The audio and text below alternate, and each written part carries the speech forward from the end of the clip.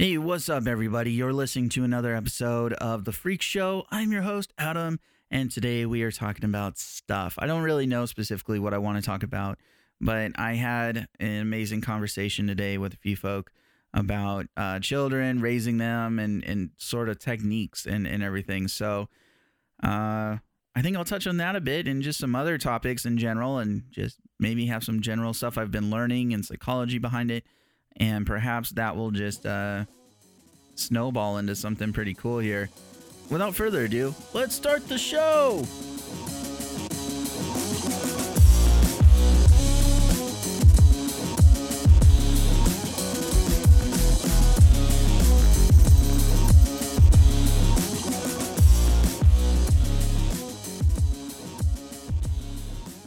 All right, hey, welcome back. We are talking about stuff, lots of stuff. What are we going to talk about? Well, okay, so I had this conversation today, and it was about children. It was about kind of parenting styles and everything. Some of the stuff I've learned through psychology and through my studies and everything kind of contradicts some of the traditional methods that people are talking about. I also do life coaching on the side, and there is a kind of I don't know if it's a stigma. I don't know if it's this thing that people feel the urge that how do I apply all these skills that I'm learning through, CBT and NLP. Those are cognitive behavioral therapy and neurolinguistic programming or neurolinguistic plasticity. How do I apply those to my child? And I think there's a misconception. I think we're not realizing that children perceive things at a different level than an adult does. They haven't yet comprehended it between the ages of like 0 and 4. They haven't yet comprehended bad things, terrible things. They're still reliant upon the adult, the parent, or the caretaker to take care of them. If the parent were to die, they wouldn't know at that time at 4, this is what has to happen in order for me to survive. They would still go, who's going to bring me my food? So there's other aspects that were mentioned, and one of them was I've been using words with my children about emotions, and I think that's okay. I think that's great because helping them identify some of their emotions is just teaching them the word that associates with that emotion. However, there's a danger to it when we start going, why are you angry? Why are you frustrated? And why does that become a construct for children? I mean, to me, when a child is angry, it's usually an observed trait that they observe from their parents, caretaker, etc., or even on TV. A child that crumples up a paper, throws it away angrily, may not actually be angry about that item. Maybe they are. Maybe they are upset they, drew outside the lines. But I don't know if any kid, do you really get upset over that? But anyway, so if you go and address the kid and you say, well, hey, why are you so angry? What you just exhibited there is anger. You're always exhibiting anger. Right there, you have now put a stigma on the child, and the child's experience or comprehension of this is, boy, I'm always angry. I must need to work on this. Why am I always angry? And so I think that's something that needs to be addressed or needs to be looked at.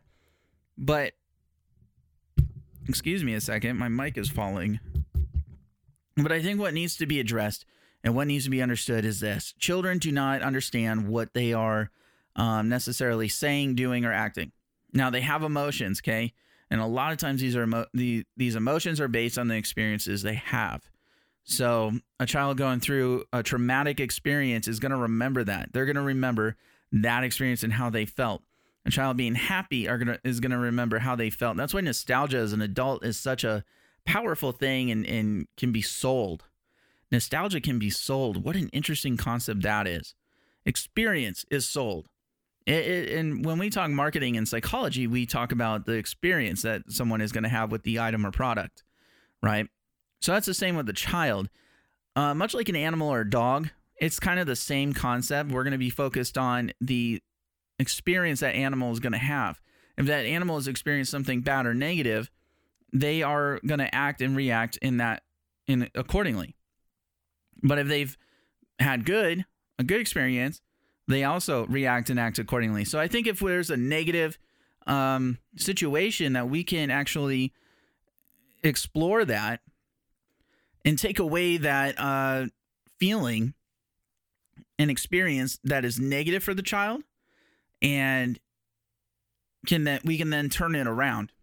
So in other words, an experience for them that is anger or anger related. In other words, they thought in this situation where I was coloring outside the lines, I should respond angrily towards it. And the truth is, they really shouldn't. That's not the right anger. It's, okay, I see that I messed up, and now I just got to go back and not go outside the line. I got to be a little bit more careful next time. So if we automatically address the child and go, why are you so angry? They may not even be realizing they're exhibiting that emotion, that they're displaying that emotion, because they have been more or less observed. They more or less observed that observation. So that's kind of an interesting concept that we were talking about. And, I was kind of in and out of the conversation a little bit, but the other thing that they brought up was control. Parents always feel the need to be in control. They feel the need to control every situation and aspect of the child's life. Otherwise, they're not being a good parent. And that is it's something that seems to be happening today more than it ever used to. Today, it's not okay to spank your kid. It's not okay to hit your kid on the hand if they're about to touch a hot pan. How dare you? I don't know. I'm kind of speculating here, but I think the idea gets across. And no, it's okay to spank your child if they're doing something that pain needs to be a response for. Otherwise, it's interpreted or experienced as abuse by the child, not by the adult. And that's a concept that I think gets lost, especially with all the social media nowadays. And the biggest thing on media is negative stuff that gets the most attention, which I have a hard time with. And I've been trying to combat myself. And I'm being the person that's a keyboard warrior. And I'm always saying, hey, well, this is really kind of what it's like. Why are you following the narrative? Why aren't you questioning it? We should be questioning everything. So that's kind of what you want to get the kid to do, I suppose, in retrospect. Get the kid to kind of question, why are you reacting that way to drawing outside the lines, little Kimmy, Or, I once experienced these two kids, right? They were probably about 6 years old, and one of them wanted a toy car from his brother, and his brother wouldn't give it to him. So they kind of had this little spat, and the brother, I think, said, don't be angry or stop being angry. And then he goes, I don't have anger issues, and don't you tell me I do, out of this extreme rage and anger. But what that told me is the kid isn't angry, okay? He's not angry at his brother for not giving him the toy. He just knows how to respond to that, because that's what he's witnessed. I mean, that's in a very adult stance and very adult words right there. That's why there's a danger if you put adult situations onto a child. What happens when you include them? I was going through my, some of my other work, and someone had said that they're a preschool teacher, and they include the child on adult conversations, adult decisions. Well, that's great. I think that's kind of a good test to see where kids can actually start learning to problem solve, kind of play in that. However, I find it's manipulative to the parents, and I think it puts the child in a very interesting perspective, a very interesting conundrum there. If I'm a kid, why the hell am I involved with my parents' decision making? Now, who do I please, the teacher or my parents? And we're taught to be good kids. So what happens is you keep confusing a child, and you're not creating an environment of normalcy and consistency. Consistently normal. I don't know if I should coin that as a term, but maybe I will in my next paper. Consistently normal is good for a kid. Things that aren't perceived as being bad, but are still inconsistent and not normal for them, is going to be perceived as a trauma. For instance, moving. If you move more than one or two times, if you just move at all, if you have a divorce, even if it's not traumatic, it's still perceived as trauma to the child. And that goes up to the age of about 18. Okay. So if you have a child that's 11 years old, parents get divorced, or maybe you just decide to move, it's not bad. You're just doing it because, hey, it's better over there. Sure. That is a form of trauma. It's an inconsistency. And children that have been brought up in homes that have consistencies have been known to live better lives, be able to adapt to adulthood, be able to have more friends, get along with others, be better at their jobs, be better at their work naturally. For my instance, I did a list of how many traumas I really had going through my life. I'm at 12. Okay, I had my parents divorced at 6. I got beat from 8 to 12. I had to go. I moved like so many times, or my dad did at least, and my parents both had boyfriends and girlfriends. I mean, my dad had a girlfriend, my mom had a boyfriend. Like, had multiples of those. So those are all traumas. Those are all different things I had to experience as a child that isn't normal, not from my perception. So I had to work harder to become better at myself. I had to work harder at becoming, a focused individual and stuff. And I'm more inclined. And even to this day, I am more inclined to put something off, not do something in fear of how I'm going to feel if I do it or confront it, because I just don't want to deal with it. So it's taken me a lot of time and a lot of coaching and a lot of training of myself to get myself over that, to eventually move on and become a better person, just in all aspects. I know I was weird. I have friends that thought I was just the weirdest person in the world, but I was really glad that they still accepted me. But there's a normalcy in how they behaved and how people naturally like them because their families were a bit more normal. And I don't mean the dynamic. I meant the normalcy for them. They're not moving cities. They might just move. Maybe they didn't move houses as little children, necessarily. I don't know. But I know that if I stayed in my same bed for most of my life, I would have been able to focus on other things and adjust differently, because one traumatic experience affects all the flow of other experiences. So hopefully that makes sense, and that can be a little bit more, descriptive of what I'm kind of trying to get at for this. I mean, it's not the easiest thing to just talk about and just to come out about. All right, so back to the kid that was about 6 years old, wanting the toy, and the anger he experienced. Now, most likely what happened at 6, because at 6 you're starting to use some of your negotiating skills. And on the playground, you want to teach your kids these negotiating, sharing, being friendly, getting the acceptance of others and how you do that, and socializing them. Much like a dog, you want to socialize it early on. If you don't, it becomes very aggressive towards everything. Everything's out to get them. But these traumas are now developing that kid's response and reactive traits. And that's something that we don't want as parents. We don't want our kid to be the one that is the bully. We don't want our kid to be the one that is, always goofing off and causing trouble. And I mean goofing off as causing trouble. One study was done that at around ages 3 to 4, maybe 5, that tumbling, roughhousing is actually good for them because it teaches them fairness, teaches them how to play fair. So that's kind of an interesting concept. And not only that, as an adult, the kid's always going to wear you out. You're never going to wear the kid out. But, taking that concept of parenting, that nowadays any type of roughhousing seems to be bad. And there's this like stigma about it that if you roughhouse with your kid, you're being abusive, or it's going to cause them to be violent later. And that's the same influence as video games that they try to talk about. And that's more of what I tend to study in my free time, kind of my fun little niche there. But, I go and play Batman. I'm not a vigilante.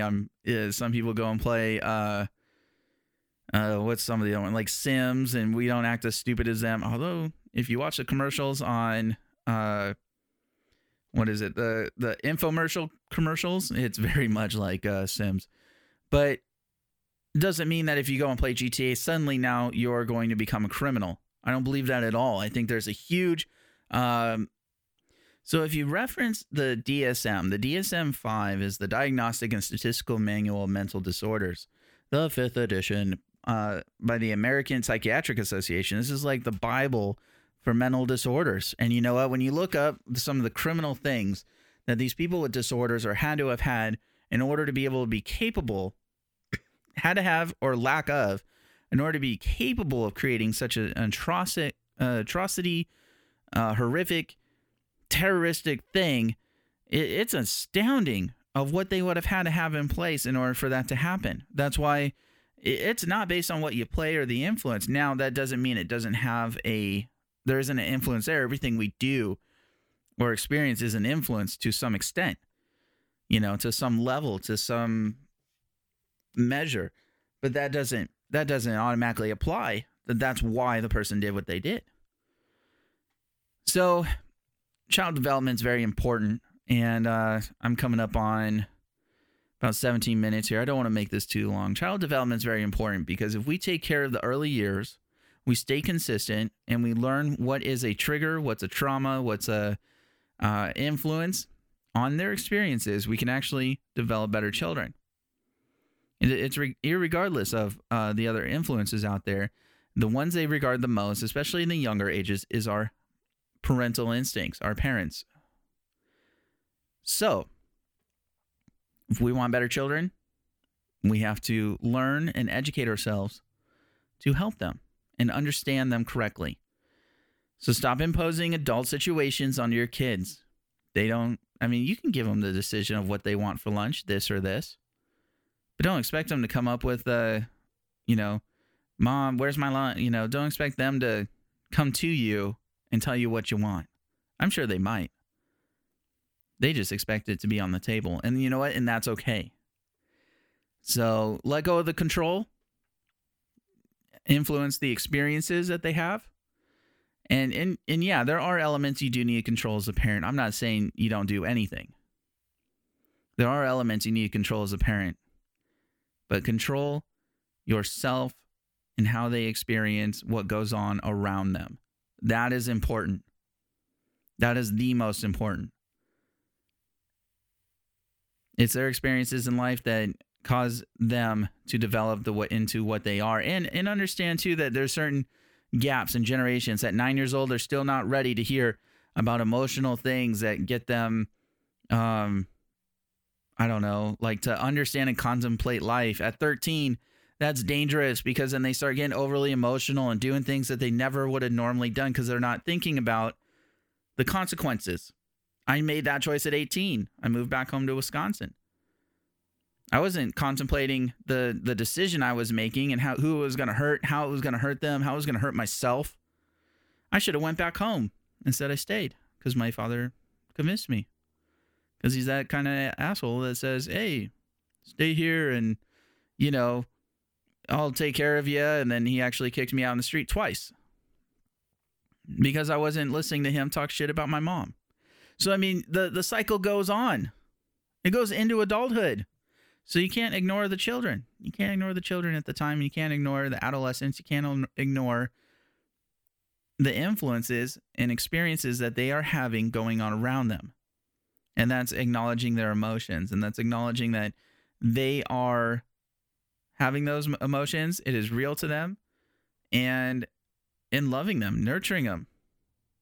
But also not ignoring when you need to be in control and not worrying about being overly in control, if that makes sense. Still give them the opportunity to learn and experience a right and wrong to everything, Oh, you put your shoes on wrong. Why do you think, how do you think that happened? Were you looking?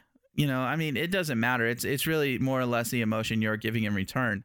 So if you give an emotion of insecurity and you treat them like they always have a problem or they always have issues, or maybe their, experience with a emotion needs to have a label, that can be very dangerous because to what extent are we then creating a level of neuroticism?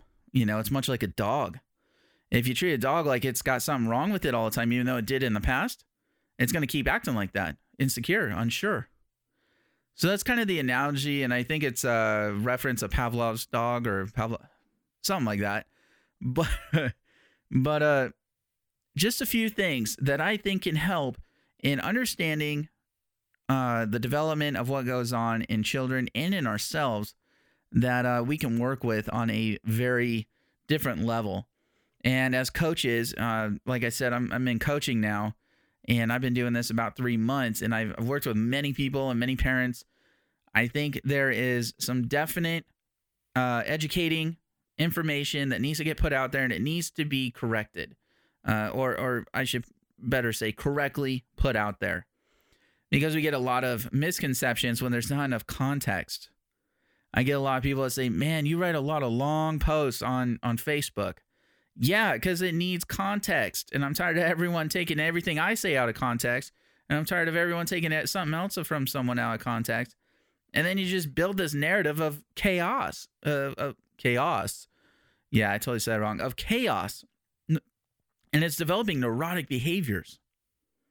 Just that alone is developing a neurotic behavior. So I want to correct that. I want to be part of the solution, not part of the problem, and you know. That's just kind of the way the world is turning. We now have so much information that we need to make sure we're doing it correctly, and that we have a correct perspective on things, and not going with what we believe because it makes us feel comfortable, but going by, you know, what stands up to questioning, what stands up to reason, what stands up to persecution, etc. That's the whole point of why I put things out. So if you have any objections, if you'd like to get on the show, if you want to talk, please feel free. I am open. This is a monologue, so it's kind of my opinion. Whatever I say goes. But I would really like to have someone else on the show. I'd like more perspectives, and just to kind of open a can of worms a bit more. Thanks for listening. I hope you have a great week. And find me on all my social media pages on Facebook, Instagram, Twitter at JokerFace49, and on SoundCloud at Freak Show, and iTunes. Podcast is on iTunes. Yes. And what else? Where else can you find me? eBay. If you like books and you want to see some of the ones I'm reading and some of the ones I'm giving out after I've read them, because I got some psychology books on there, please check it out. I sell all kinds of books, and it's eBay. Let's see. It's store.ebay.com/AdamsFinds, ATOMSFINDZ, I believe. Could be S. Find me on there. And buy something, or, you know, let me know how you heard of me. Make a suggestion.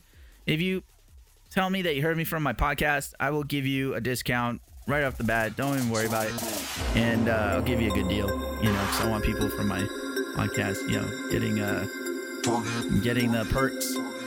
All right. Thanks again for listening. Have a great week. And I don't even know what I was going to say after that. Just have a great week. And that is all. Adam signing up.